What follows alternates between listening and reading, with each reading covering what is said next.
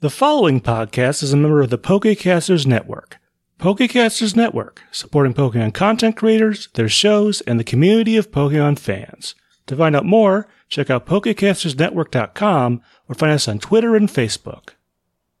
Welcome to the Pokepress Digest Podcast, a Pokemon news magazine show. Here you'll find some of the best content offered by our site. For more, visit us at pokepress.blogspot.com. In this episode, Anne from PKE Podcast helps me cover the extensive and varied soundtrack of Pokemon Channel. While the game itself isn't exactly well regarded, the music gives us plenty to talk about, both in terms of production and style. To find out what we thought of the gameplay, be sure to listen after the outro. Thanks. Hi folks, Steven here. I'm on the phone with Anne from PKE Podcast, and we're doing another Pokemon side game music discussion. We're working our way through the third generation, the Ruby and Sapphire generation, and we've come to our second game, and this is going to be Pokemon Channel for the GameCube. So this game has a bit of an odd reputation, a bit of an odd lineage, I guess you could say. It's a spiritual successor to Hey You Pikachu, but very critically maligned. And the music, to be honest, might be the most interesting part there. So this was released in, about midway through 2003 in Japan, back in July. It actually came out there before Pokemon Pinball Ruby Sapphire that we talked about last time, but we go by North American release date order, generally speaking. Let's see. In North America, it was released in December of 2003. And then in Europe, they got it in April of 2004. Like Hey You Pikachu, this was developed by Umbrella, which more recently has done some of the Pokemon Rumble games. And if you've played those, you might recognize some of the music from Pokemon Channel without even having actually played it. And as I understand, you've never really played this game. What's sort of your history with this? Were you at all interested? How'd you find out about it? I was passively interested. It was kind of the same with Hey You Pikachu. Like, it came out at a time when I did not own a console. So, you had to be very judicious, and you're renting stuff from the local video game store. I was interested, but not enough to basically shell out money for it at that time in my life. I grew more interested as I got older, but again, just still didn't. Again, time, money, you prioritize.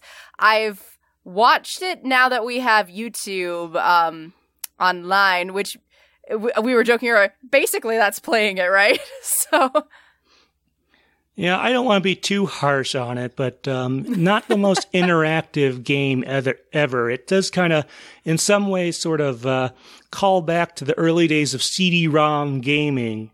But as far as my personal experience with this, the way I experienced this, I definitely asked for it and got it for Christmas, I'm pretty sure of 2003. I remember playing it some, and yeah, I more or less realized it was kind of very much a novelty, and I guess thank you to my mom for giving me that one. Because it was definitely aimed at a lower age group than I was in when I was in college at the time. And I enjoyed it for what it was. I think I enjoyed the musical aspects, which we'll talk about today a fair bit. But yeah, it's certainly on an interactive level. We'll talk about that. We'll have a game discussion at the end of this, I guess is the best way to put it. As far as who actually worked on this, so there's sort of because of all the pre-recorded video content on it, that's kind of on the anime side, but there's also, of course, the game side. So there's kind of two people we wanted to talk about here.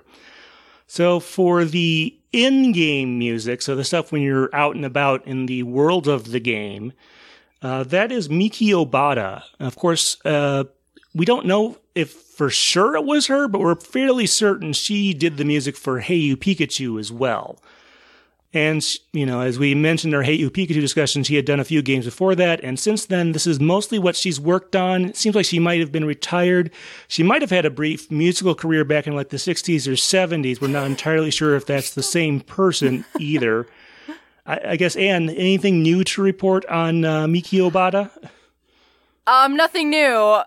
I mean, It just seems like an odd trajectory. I want to believe that they're the same person. In my heart they are, but they might not be. But since this game does kind of borrow some music and content occasionally from Hey You Pikachu, she also could just be credited through that way. So there's a lot of questions about her and her involvement here.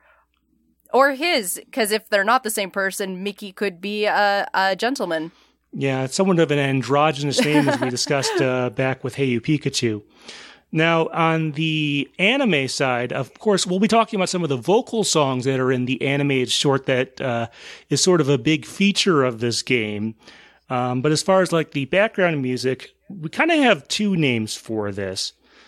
Jun Umebori or Atsushi Umebori. Let me sort of explain. So if you look in the actual credits of the game, Jun, J-U-N, is the romanization, is the name you'll get there. And I can't find anything else by that name besides this game. However, Atsushi Umebori is credited with doing music for the short of Pokemon Movie 5, which was, let's see, I forget exactly, Camp Pikachu is I think the English name of that, and that has the Pichu brothers in it. So it would totally make sense if he was, and I'm pretty sure it's a he, at least the Atsushi is, was brought in for this game as well as a direct follow-on there, since it would have come, shortly thereafter.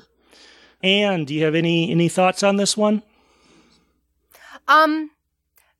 Nothing concrete. Like, I did some digging myself, and kind of, as you say, it's possible they are the same person. It is not uncommon at all for people to use pseudonyms and pen names and stage names in the art, and especially with music composition. I do it all the time to kind of sometimes separate your different styles and your different income streams and marketability and the like. Jun and Atsushi definitely seem to kind of have similar-ish projects they've worked on. Pokemon Channel, Atsushi does a lot with anime and children's jingles especially. So it's very possible they are the same person, but it's hard to tell just because when you use a pseudonym and copyright things under a pseudonym, it doesn't always trace back where the public can see it. Yeah, so kind of another question mark there. I think as far as Atsushi, Strike Witches was sort of one of the newer credits I found on there. Apparently he's now living in France, and he actually has a website you can take a look at that does list the Pokemon movie short for movie 5. I guess that's another name. And then when we get to individual songs, we'll talk about who worked on those, because we are talking about both of the vocal songs that are part of the short later on in this discussion. Okay, so whenever we talk about a new system here, the tradition is that we sort of talk about the sound hardware of that system, at least a little bit. Last time around, we talked about the Game Boy Advance sound hardware for Pinball Ruby Sapphire. This time, to be honest, there's not a ton to say about the GameCube sound hardware. We're turning into the 21st century, and at this point, sound hardware looks a lot like it does today. From a technical specification, like the GameCube audio supports a full 16-bit digital sound processor. So we talked last time that Game Boy Advance music can sound kind of hissy because it only has like 8 bits of depth. This has at least 16 here. Full 48 kilohertz, which is sort of the same the sampling rate used in like DVDs and stuff like that. As far as like sampled sound, it can do like 64 channels, has stereo output and stuff like that. So it's very much a modern-ish sound system in there. So I guess with the technical stuff out of the way, what we usually do is that each of us, me and Anne, will each pick 3 songs that we're going to talk about during our discussion. Let's see. I picked Side by Side / We Are the Pichu Brothers. Let's see. I also picked the My Room / Home theme, and then the Ruins of Truth theme. Now, Anne, what were the ones you picked? I picked Meowth Party, the Relaxation Channel, and Mount Snowfall. All right. Well, normally Anne and I would alternate on this. However, to keep these songs in loosely the order you would experience them in the game, we're going to do some of these back-to-back for us. So that's a little bit different than what we usually do. But this game has a definite progression sequence to it in terms of how you unlock stuff and how you go to places. All right. So let's kind of start out with the vocal song that opens up the Pichu Brothers in Party Panic short. So this is Side by Side / We Are the Pichu Brothers. There's one interesting thing about this is the short, at least in the North American version, is available in both English and Japanese.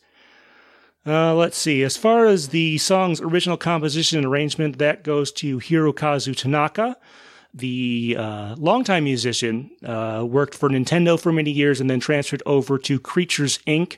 and has written a bunch of stuff for the anime. Now he's in more of a managerial role as the president of Creatures Inc., I believe. You'll see him at Pokemon events every now and again. So let's see, the English side was done, the lyrics were translated or adapted, I guess you could say, by Norman Grossfeld from 4Kids. And let's see, the English vocals were done by a guy by the name of Peter Thom, I think is how that's pronounced, who I did some research on, and he has a very interesting career that you should take a look at.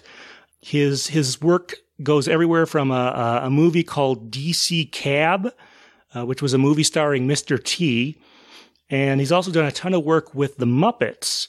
More recently, I'm not really sure exactly what he's up to. He's in his mid-70s now. I don't think anything's happened to him.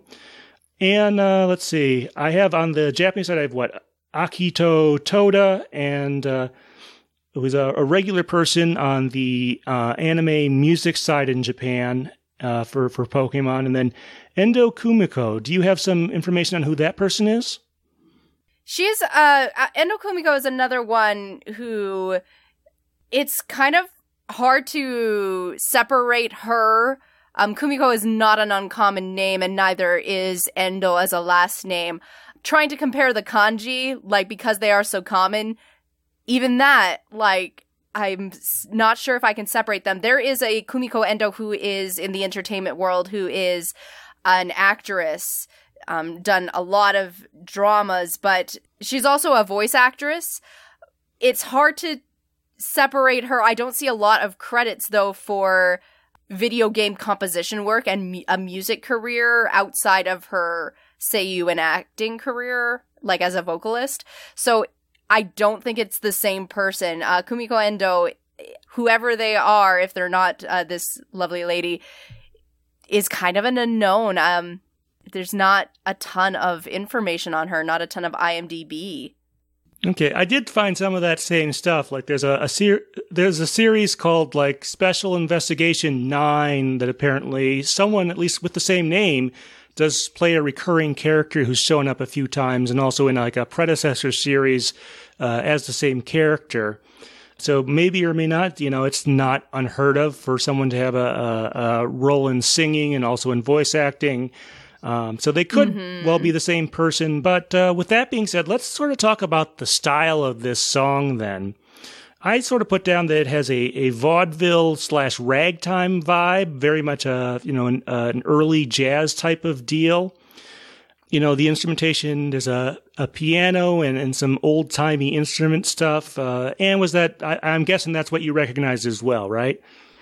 Yeah, definitely. Ragtime, an old piano roll sort of situation, a stereotypical old-time Western where we walk into the bar and the piano's going, and it's an interesting choice. I don't say I dislike it, but it is a hard choice that is somebody made.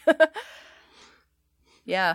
No, it was definitely made with deliberate intent, I think is the word you're kind of looking for there, or the phrase or whatever. But one interesting thing, you may have noticed that the Japanese singer definitely female, the English singer definitely male, and this is also there's also international versions from when this game was put out in Europe. But first of all, the song is in different keys. You may notice the piano is a little bit pitched differently because, of course, those two folks have very different vocal ranges and kind of different singing styles. Peter on the English side is very much a gravelly, old-timey voice there. versus Endo, more of a bright female voice. Is that about right, Anne? Yeah, and yeah, that's not uncommon, like, when a female covers a traditionally male sung song or vice versa. Usually the key has to be adjusted. I have found this out the hard way in all of my vocal lessons. But it still kind of works for both of them. I guess maybe the male voice, the way that performance goes, is a little more what you would expect. I'd love to know how this all came about. I do wonder if Peter's work with the Muppets is eventually how folks like Russell Velazquez ended up working on Sesame Street and stuff like that. But let's kind of talk and move on and talk about the lyrics of this song, though. Obviously, it gives a very much an introduction to the Pichu brothers because, not everyone saw the shorts from the third or the fifth movie or the one or two other things the Pichu brothers were on. So it sort of explains their daily life and the world they live in. I think it does a pretty good job. Anne, I assume you agree with that? Yeah. It's very cute. It kind of introduces them as characters, and it's, just talks about being just a fun life that they're living. The two of them, they make fun wherever they go. It's an amusement park without the need of a ticket, as they say. Yeah. Animals in urban areas always kind of an interesting experience. With the pandemic earlier this year, when folks were staying inside a lot in the spring, that we noticed that animals were sort of coming out and being a little more brave. So I think we get a little taste of that here as well. One other thing I want to know is this isn't the only place this song appears. There's a short, which I think may have come out before this game, that this I think was originally written for on the Japanese side, which later became part of Pokemon Chronicles. There's a couple of Pichu Brothers episodes, and I think one of them has either an extended version of this song or an alternate version of this song or something like that. So this is not the only place this song appears, but I think it gets the short off to a very good start and sort of gets your attention. Works pretty well there. I think, Anne, you're in agreement there. Yeah. All right. Well, normally we would alternate on these, but around the same time as you see this first part of this anime short is that you get to experience one of the game's themes, which is the My Room /Home theme. This one is, I wouldn't call it, I don't think sparse is quite the right word, but it's really just like a solo piano, but yet it still manages to fill things pretty well. It's got this, friendly, peaceful vibe. It's much slower. And what were your sort of your thoughts on this track? Well, I'm surprised you say friendly, because my first thought was, oh my gosh, why is this song so sad? It's like, just feels like, oh my gosh, we need someone to talk in the background so this oppressive silence and aloneness doesn't crush my soul. It's beautiful. It's a beautiful track. I love the use of the piano, but there's a melancholic sort of side to it, I feel. So maybe it's all perception. Maybe it depends on what mood you're in when you sit down to play, whether it's a friendly vibe or like, I'm really lonely. I'll give you that. It can definitely be interpreted that way. I think the melody also has a bit of a swaying back and forth vibe. Mm-hmm. I think sort of one of the biggest things about it, though, is that it is very much a contrast to most of the music used on the actual TV programming within the game, which is both in the short and also on some of the other channels there, which is much more energetic and stuff. And I think that was part of the reason it was composed this way. There are things you can do in the room that are not playing on the TV, like you can point at things for Pikachu to look at, which, this is another Pikachu game in case you hadn't caught that.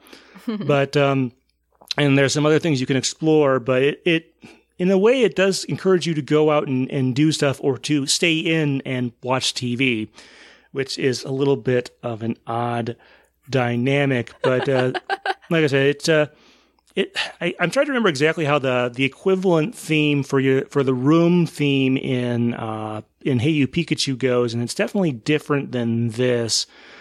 Yeah, it's the room itself fills a very similar purpose. Any other thoughts on this track, Anne?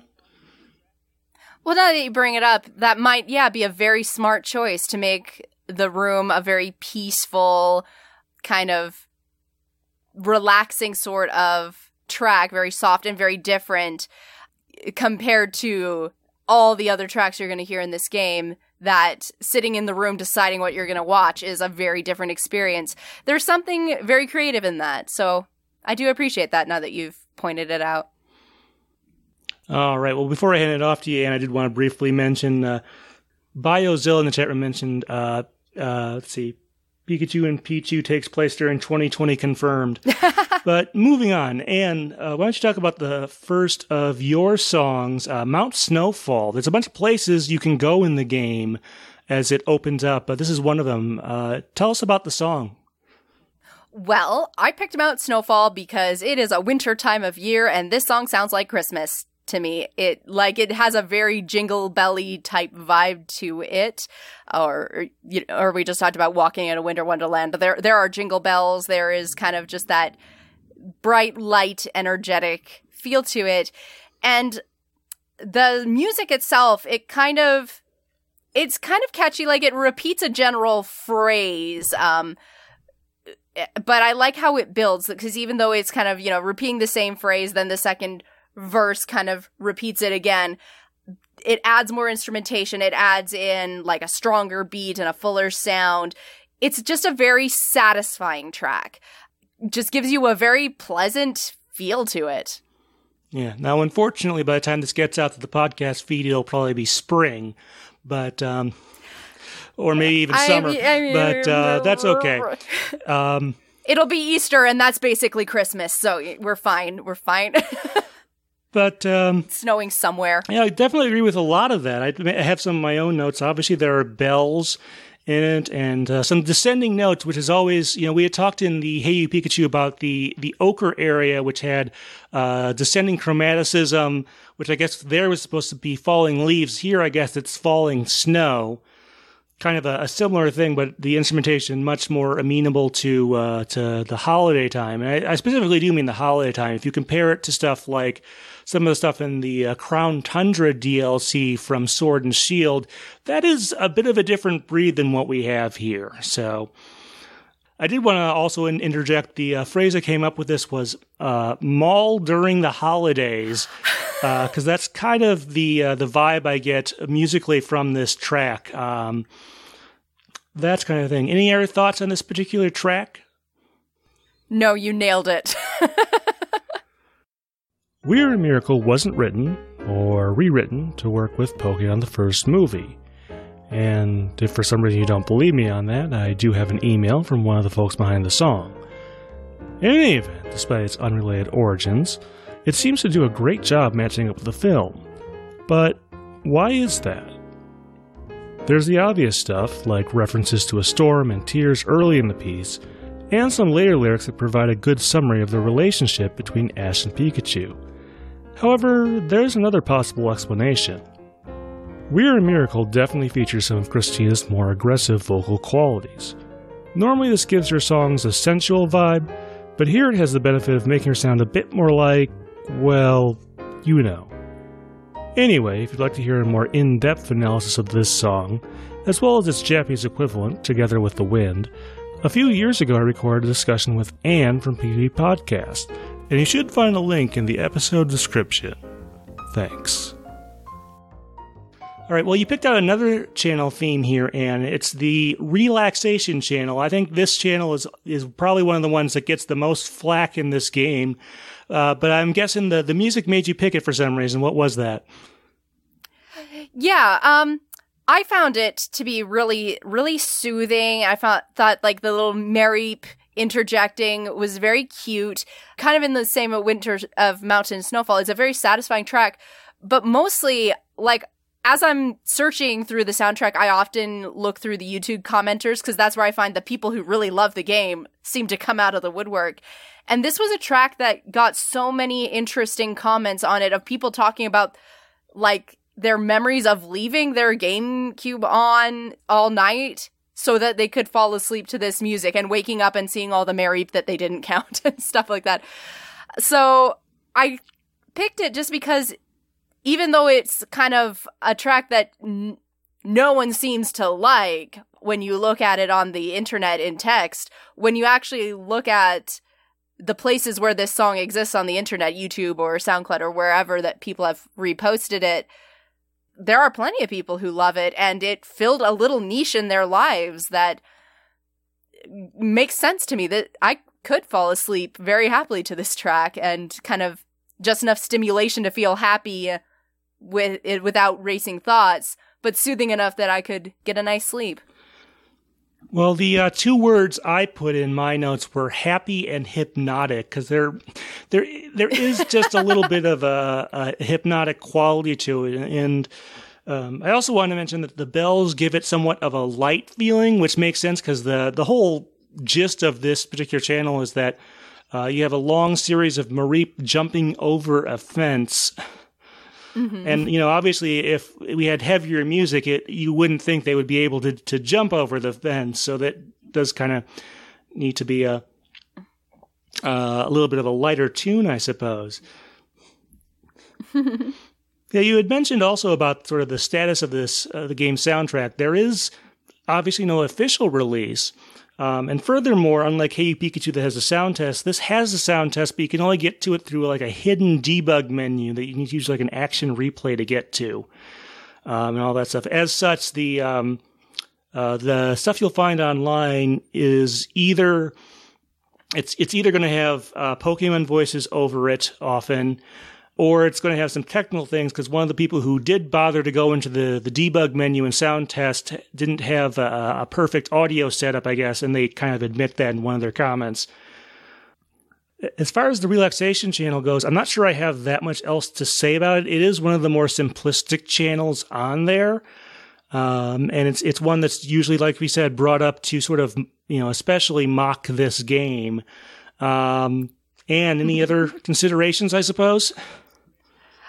We'll probably talk about more gameplay and the like later, but yeah, no, I feel like it was something a little bit different and seemed to have such a beloved, little niche fan base to it that I was very touched by it. So. All right, well, let's move back to one of my songs. One of the ones I picked out is The Ruins of Truth. Now, Ann picked out Mount Snowfall, one of the locations you can go to in the game, and one of the places within that is called The Ruins of Truth. And I figured I'd include this one in part because in our Hey You Pikachu discussion, we totally spoiled the ending of that game. I figured we might as well do the same for its spiritual successor. So as you progress through the game, each day within the game or so, you get another piece of the Pichu Brothers animation short. And when it gets to the final part, it turns out, oh no, they lost the disc. And it wound up in the Ruins of Truth. So this is a place you go into. It's pitch black to start off with, pretty much. And, in contrast to the Hey You Pikachu end game, which I'll try not to completely spoil here, but it has a big emotional arc. This one goes for something a little bit different. It is a little bit creepy and spooky in there, and the music definitely supports it. It's got this kind of weird synth instrument is sort of the main thing there. There's kind of this, I called it a shimmering sound. And what were your sort of initial impressions of this track? My notes say, and now for something completely different, like this is a hauntingly beautiful, synth track that's very simple, but still evokes a huge emotion with you. Like it long sustained notes and just like a very eerie, but not necessarily threatening feeling.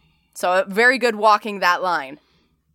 Yeah, it's got some intermittent drums and stuff like that, but yeah, very sparse otherwise. It's not a super huge area either. You basically light a few objects and then you answer a question. Then you get the disc back and you watch the end of that short. But Ruins of Truth, the music definitely fits the area there. It's very ominous and kind of dark to fit that nature of the game without being so much so that it would be really scary, but it's definitely there. Mm. All right, and you've got one more song pick. It's the other vocal song in here, and it's Meowth's Party. Now, this one has quite a history. It actually goes back to like the beginning of Gen 2 in Japan. Why don't you sort of fill us in on the history of this song? Yeah, Meowth's Party, it actually came out in 1999, October, and it was kind of meant to be an ending theme. It's the Japanese seventh ending theme, kind of through the Orange Islands era. It replaced Riding on Lapras. And it did get transferred over to the English side and dubbed.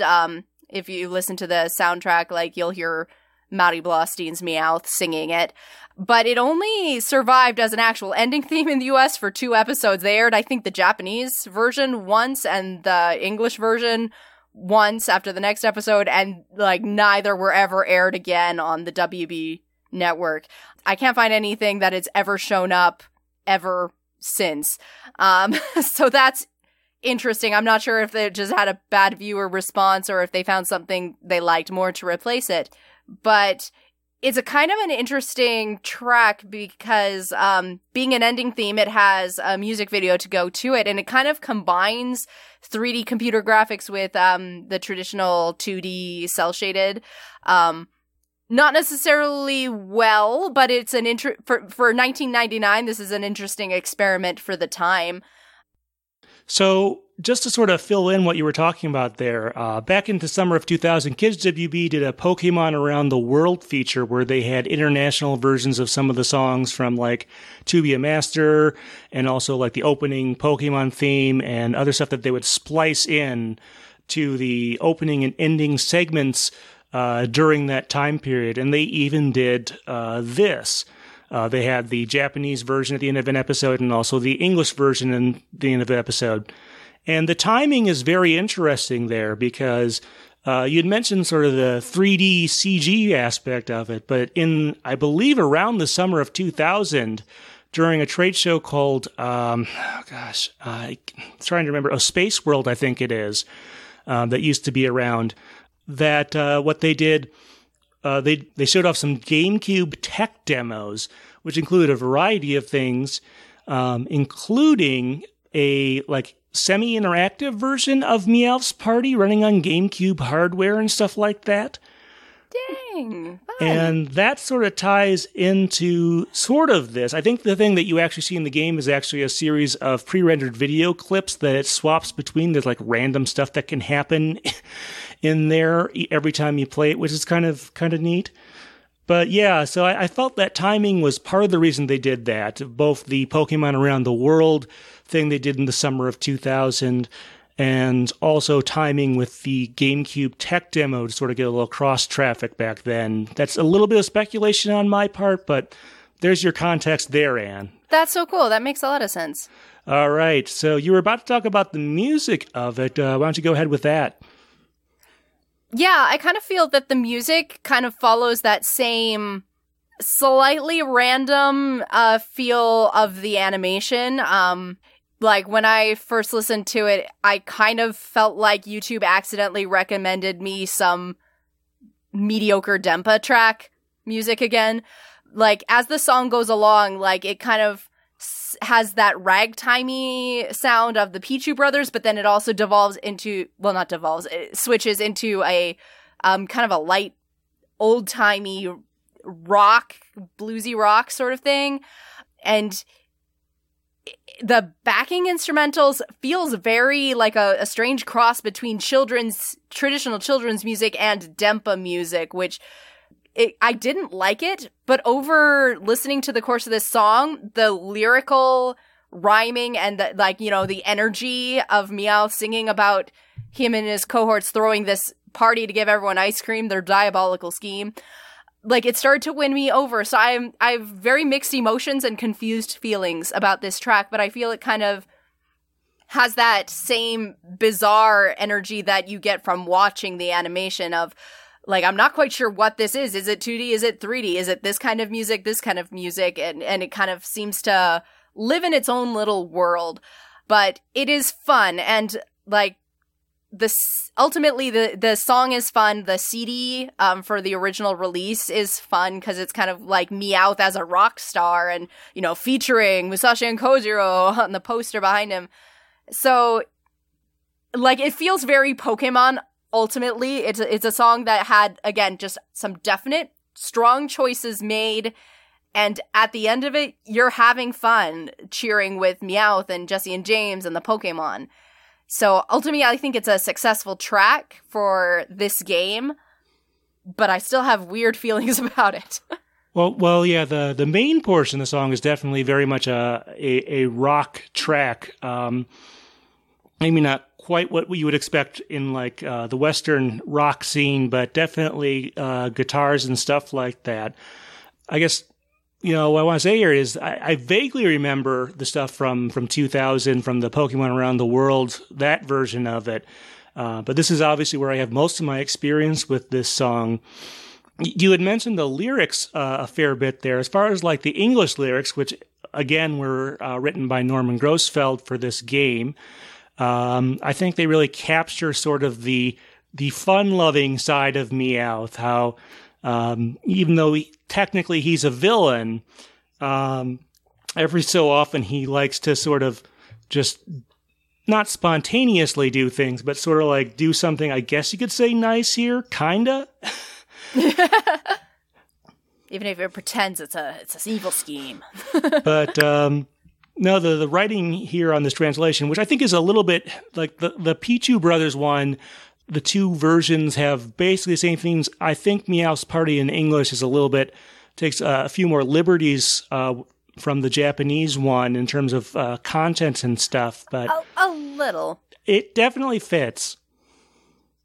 Yeah, it's a little bit. The lyrics for the Japanese version is kind of in the same way that Meowth in Japanese tends to be a little bit more philosophical. So he's not trying to pass it off as a scheme, basically, but he's inviting everybody for ice cream, and his obsession with the moon is going very strong in this song. But it's still kind of got that fun spirit of we're going to bring everybody together and we're just going to have a party. All right. Well, that kind of covers the tracks we wanted to talk about. Let's give sort of our overall impressions of the music of this game. Obviously, you do kind of have the two halves because there's stuff for the short, but there's also in-game stuff. The in-game stuff, very much sounds like stuff from Hey You Pikachu, a little more evolved in terms of instrumentation, because they could do a little bit more on the GameCube than they could on the N64. But sort of the thing I came up with here is I think the music may well be the most interesting part of this game.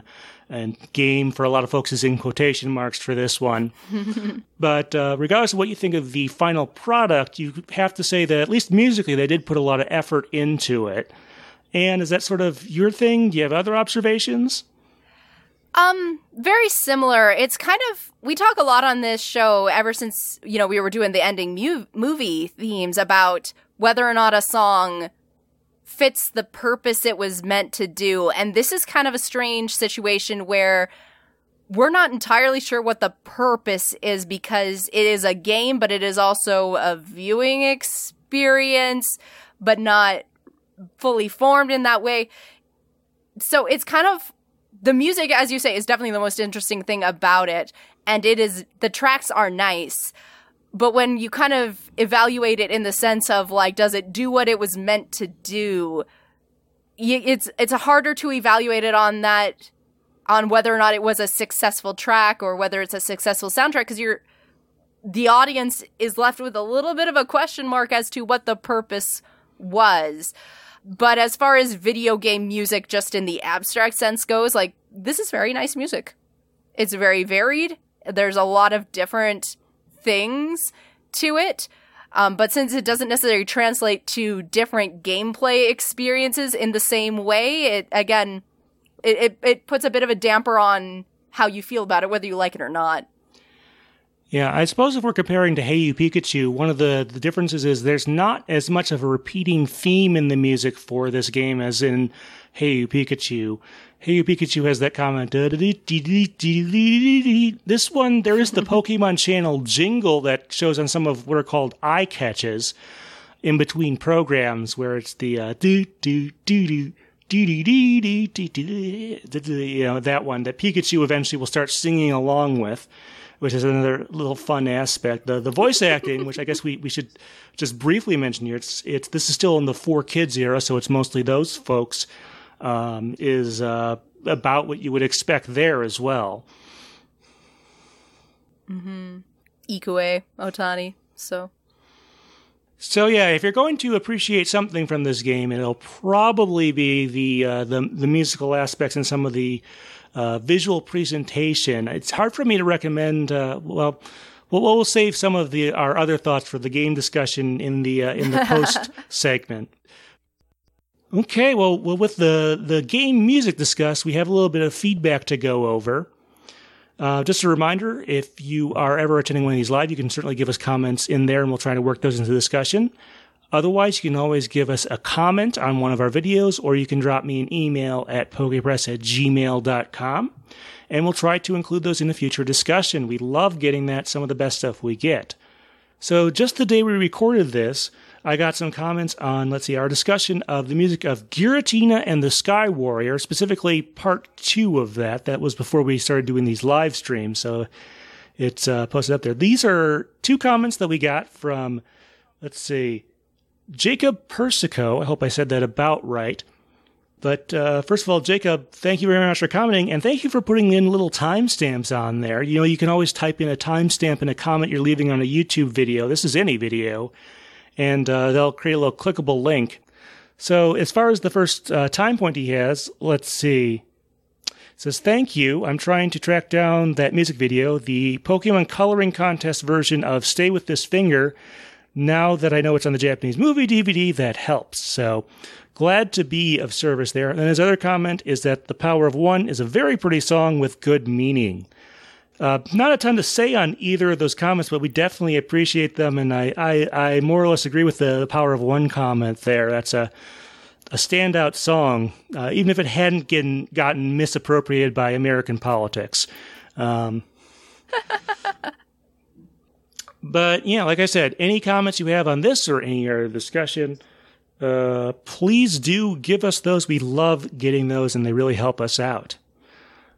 All right, well, that kind of does it for Pokemon Channel as far as our music discussion. What are we going to be talking about next? Well, we go in English release order of these side games, and the next one happens to be Pokemon Colosseum, also for the GameCube. Yeah, this one is more of a traditional Pokemon game. It's sort of a combination of elements from the main games with a little bit of Pokemon Stadium thrown in there.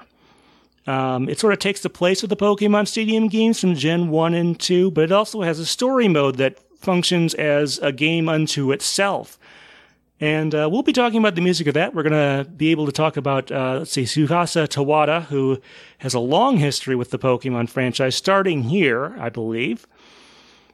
But I'm looking forward to talking about that. And I don't know if you have any experience with this game. It shows up pretty frequently at, events and stuff. Have you ever played it? I have played it. Not extensively, but I have. I'm very excited too. Well, that'll be a very different type of game and a very different type of music than what we had today. But until next time, Anne, thank you very much for being on. Thank you. All right, folks, thanks. Thanks for listening to the PokePress Digest podcast. We'd appreciate if you rate or review us on your podcast app of choice. If you'd like to find more of our great content, visit our website at pokepress.blogspot.com. If you'd like to contact us, send an email to pokepress@gmail.com or follow @pokepress on Twitter. Okay, well, it's time to talk about Pokemon Channel as a game, and like I said earlier, a lot of folks like to put that in quotes in this particular case.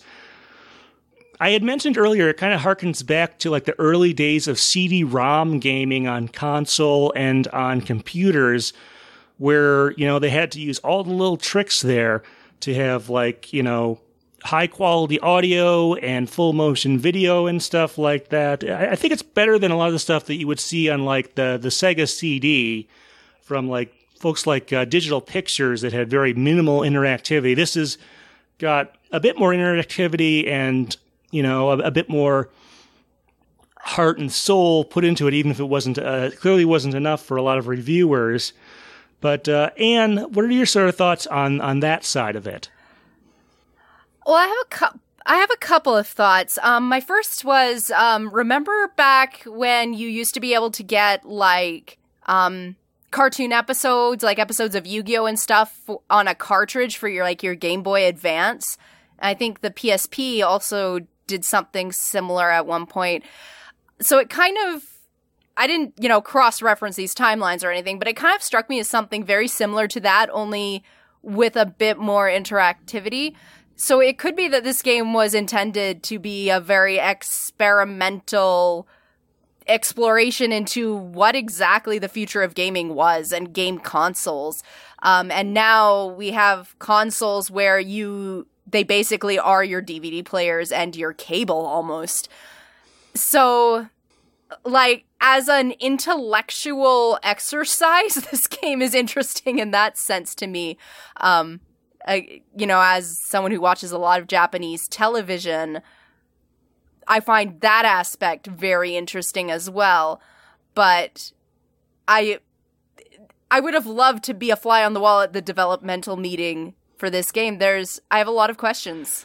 Yeah, from what I understand and what I've heard various places, they were trying to sort of get a game that was specifically designed for the younger end of the market. So like the early elementary school folks who were maybe a little bit disinclined to go straight into the main series Pokemon games, maybe felt those were a little too intimidating and wanted something that sort of, got them there. You do need to have basic reading skills to play this game, although the short has voice acting. Most of the other stuff is subtitled, so you do kind of need that. But if you're comparing this to stuff like, I don't know, it was definitely not Night Trap, I can tell you that much. Or Make My Video or stuff like that. It's got more to it than that. But to be honest, I think Hey You Pikachu, the voice recognition, even though it wasn't always super reliable, I think was a better gimmick in terms of gameplay. Yes, it had problems with, accents and stuff like that, but I think that gave it a little more value in terms of it was something interesting to try. Versus this is, I don't know, do you kind of get what I'm going for there, Anne? I'm not sure. I agree, yeah. Whatever they were experimenting with in this game, I don't necessarily feel it was a success. It's very interesting to me as a looking back on it, time capsule-y sort of thing. But I don't think many people would think of this game as a success. Well, sales-wise, it definitely wasn't. I mean, it's not as if they could have redone Hey You Pikachu, 2 on this if they had wanted to. I think there is at least one GameCube game with a microphone. I forget if it's Odama or something else. That's also a very interesting mishmash game there. But, given the sort of reception this game got both critically and sales-wise, it's not hard to see why, starting on the Wii and going forward after that, the Pikachu-centric games have gone in a very different direction from what this, or even what Hey You Pikachu was. We've got the PokePark games on the Wii, where you are Pikachu and you're just exploring around an area, and you meet friends and do stuff like that. And then, of course, you've got the whole Detective Pikachu. Well, it's supposed to be a series. We're still waiting for the second game, which I'm guessing is part of the reason we haven't heard anything about a second movie lately. But I think, Anne, I think you have some experience. We'll talk about those games more in depth when we get to them, but I assume you agree that it's pretty easy to see why they went in a different direction with those games going forward. Yeah, and it's important to remember that sometimes when you try something new, it doesn't work. And, just because in our personal lives, our failures do not, get reviewed by people on podcasts, doesn't mean that it doesn't happen to video game companies too. So, Yeah, I mean, this wasn't so much of a failure that everyone from Umbrella got fired. They got put on different stuff. The next thing they did after this was My Pokemon Ranch for WiiWare and then the Pokemon Rumble games. So they might have been downsized, given that those are generally smaller games. But I don't think they were all thrown out on the street either, which I guess was kind of a nice thing to do. I also wanted to make a comparison here between, we talked about the Wii, we mentioned the Wii there. And, of course, that also uses sort of the channels metaphor. It's not completely derived from this game, but there are parts, like when you're moving the cursor around, that feel kind of like moving around on one of the Wii menus with the Wii remote. Seems like a more organic version of that. I don't know if there was any explicit, like if there was any code ported over or stuff like that. But it does seem like someone who worked on the interface probably at least had a little bit of experience with this game just from, it being a Nintendo game and stuff like that. What do you think, Anne? Well, I hadn't noticed anything of the like myself, but everything builds on everything. And I like the thought that, again, this game was not a commercial success or even necessarily a cult classic type of success. But I like the idea that maybe some coding or some gameplay or some aspects of what they did while working on this game informed stuff the company did in the future. That's a natural part of development, and it would be very nice to think that they learned some positive things from this that they were able to bring to other games, even if the game as itself was not something that brings them fame and glory. Yeah, so I just kind of wanted to point that out. And then a couple loose ends, I suppose. Let's talk a little bit about the Pichu brothers. I mean, they had that short in the third movie. They had a short in the fifth movie. They had one or two things that would eventually become part of Chronicles, and they were in here. Now, since then, they don't show up too often. I was looking it up. The last time they showed up in any sort of Pokemon media in the Meloetta short, which I guess was back in Gen 5, so that's pretty far distance at this point. They were seen in the audience somewhere or something like that. I don't know. Can you think of a reason why they kind of sort of disappeared after a while? It's hard to say. Like, there was definitely a huge push to make them a marketing icon similar to Pikachu, and I think for a while that did work. Like, they were very recognizable. But I think kind of in the sense that, like, Ash's Charizard coming back in Unova was not for the children. That was for the adults, because the children don't remember they like a Charizard, but they don't remember Ash's Charizard or any of that journey. I think in that sense, the Pichu brothers kind of lose a little bit of their marketability as the Pokemon fan base, the anime fan base, replenishes itself every couple of years. And we lose a lot of kids who grew up and gain a bunch of kids who were born. And the Pichu brothers, a lot of their push came from the anime as a marketing icon to be equal with Pikachu. So as time goes by, they're just not as recognizable as a unit, I think. I also wonder a few other things, like have they been somewhat usurped by other electric rodents, because Gen 3 we got Plusle and Mine, and Gen 4 you got Pachirisu, Emolga, Gen 5, and then Dedenne, and I forget what they did in Alola, and usually they must have something in Sword and Shield, but I forget. Usually they have, I can see it now, the Togedemaru Maru in the Alola region, and I forget what, if anything, they've done for this new one. But, yeah, I mean, the Pichu Brothers, there was actually a Pichu Brothers card in the trading card game. The most recent thing I can think of is in that Mystery Dungeon DX remake that came out early in 2020. You'll occasionally get a mission from one Pichu to rescue another Pichu, and I think they might refer to each other as brothers. So that might be a loose reference there. But I do kind of wonder if at one point they had grander plans for the Pichu brothers to sort of morph that into something bigger, and it just didn't quite happen. Possibly. Okay, well, one other thing I do definitely want to mention before we head out on this is that this game, inside of it, you have this little thing called the Pokemon Mini, which was this weird little mini device, which I think might have served as a forerunner of the Pokewalker and the Wii U Fit Meter, but I'm not sure, called the Pokemon Mini, which had these tiny little cartridges, and it was never super popular. I have one back in my bedroom and whatever that has like the one cartridge it came with. I guess I could have brought it out, but you can see it in this game, and they have a bunch of the little cartridges here. Anything to say about that little device?